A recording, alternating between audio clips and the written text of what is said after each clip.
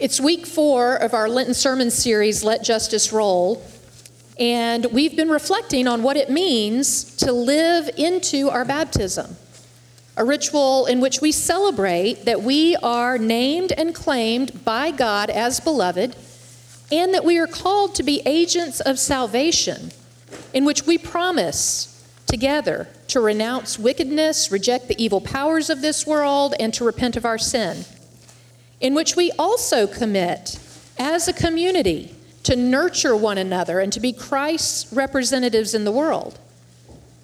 One of the things that we as Christ's representatives promise to do is when someone is being baptized is we promise to surround that person with a community of love and forgiveness. And we do this, we make this promise because we want for that person to experience God's love so powerfully in tangible and real ways through the body of believers that that person might grow in their trust of God and grow into and be found faithful in their service to others. That's what we're called to do. That's what we say we will do. Love and forgiveness is what we receive from God through Jesus Christ. And thank God that Jesus chose love, even as they crucified him. Jesus chose love. Even as some people crouched at the foot of his cross, casting lots so that they could figure out how to separate his clothing, he chose love. Even as the leaders standing around sneered at him, and as the soldiers keeping watch mocked him, as one of the criminals hanging right there beside him insulted him, and as so many others just stood around and watched, Jesus chose love. And he expressed that love by extending forgiveness. Jesus said, "Father, forgive them, for they don't know what they're doing." From the cross, Jesus chose love. It takes your breath away. Nadine Collier chose love. In the midst of bearing a very painful cross. Just 2 days after Dylann Roof gunned down 9 African Americans during a Bible study at Emmanuel African Methodist Episcopal Church in Charleston, South Carolina. Miss Collier, just 2 days later, faced Dylann Roof in a courtroom, the man who had brutally murdered her mother, and between sobs spoke 3 words that absolutely stunned the nation. "I forgive you." She wasn't the only one amongst those who had lost people in this senseless act of violence. Several of the close relatives of Roof's victims extended forgiveness, even though he wasn't at all sorry. At least, in the midst of pain, I choose love. These words that we just sang, they were written in response to their stunning expression of grace. It was such a striking expression that the world debated for quite some time, and I imagine still does, the limits and expectations and merits of forgiveness. I mean, what is it fair to expect in terms of forgiveness? And to what extent should we extend forgiveness? I mean, should we forgive such horrible, horrible acts? I mean, what about repentance? Doesn't that play a role in there somewhere? I mean, do we forgive a person even if they aren't sorry? Even if they don't think they did anything wrong? Even if they don't see what they did as sin? Are we still expected to forgive?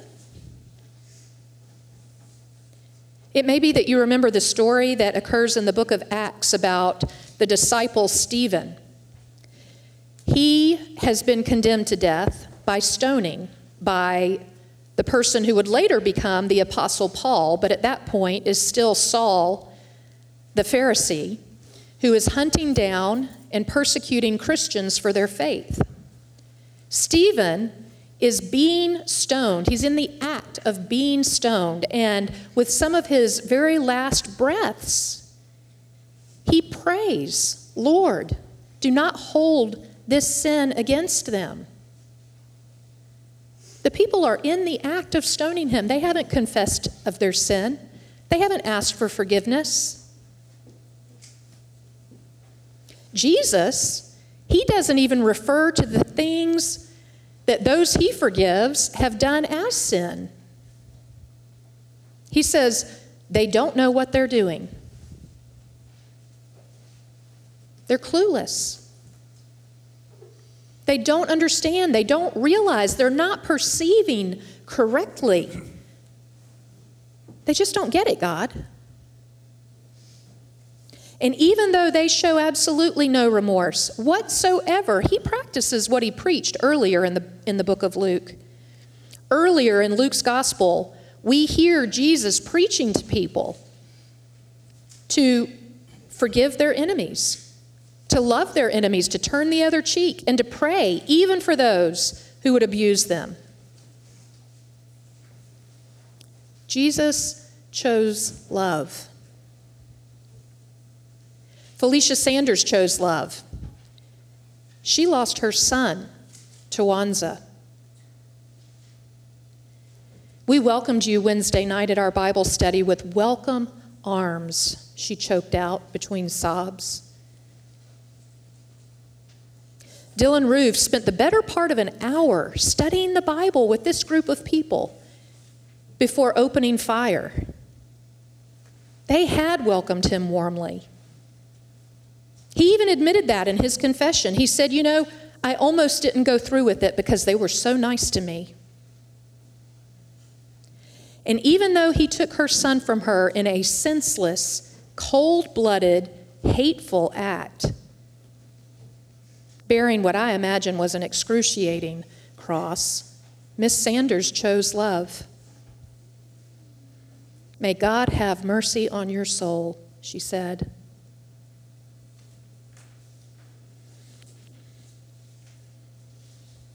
Y'all, I don't know if I could do it. I just don't know if I could forgive somebody who had murdered my child. And I consider myself to be a fairly gracious person. I don't think I could do it. It is hard work. Still, as those who are representatives of Christ, as those who are agents of salvation, it is work that we're called to. It's the cross we have inherited. The work of reconciliation is our work too. Through Christ, we are reconciled to God. And Christ in us gives us the power of reconciliation among us. We can be restored to one another through that same power that reconciles us to God. Especially if both parties participate fully, which I know in most cases we have very little control of and sometimes just doesn't happen. But I have seen marriages that I would have thought were irreparably shattered, made whole again, end up stronger actually than they were in the first place because they chose love. I've seen parent and child, brother and sister, estranged from each other for years, reconcile because they chose love. I've seen broken friendships mended because they chose love. It's work that we are called to.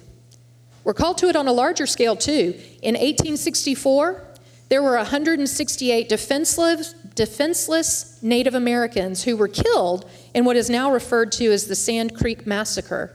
And there were several Methodist leaders in Colorado who were complicit in that act. The local Union Army troops who carried out the massacre, they were led by a Methodist clergyman named Colonel John M. Chivington. And the act was approved by John Evans, who was the Colorado Territorial Governor and a prominent Methodist layman. Neither of them was punished or censored by the church. In 2012, at the General Conference, the United Methodist Church took part in an act of repentance for past abuse toward Native and Indigenous people, and they emphasized the Sand Creek Massacre. They also passed a resolution at that particular General Conference to open a process of confession and healing with other Indigenous people who have been harmed. There's still work to do, of course. But it was a beginning. A beginning was made. And we all know that there's broader work that is being done in the area of race relations in our country. Another area where there is still a lot of work to be done. But it's work that we can participate in, work that we're called to participate in through our daily lives, through interactions with people who are different from us, through learning, and through engaging in conversation, by advocating for people who are oppressed or marginalized because of their race or their ethnicity. I hope that we as a church, Westlake United Methodist Church, will have an opportunity within the next year to host an event that is sponsored by the Amos Commission, which is a commission of justice here in our district. And the event is called Undoing Racism. It's an opportunity over the course of a couple of days to come together in a larger group and learn about all the things that play into racism in our country, and to learn through conversation also about how we can respond, how we can help to heal that divide. Forgiveness is one of the hardest things that we're asked to do.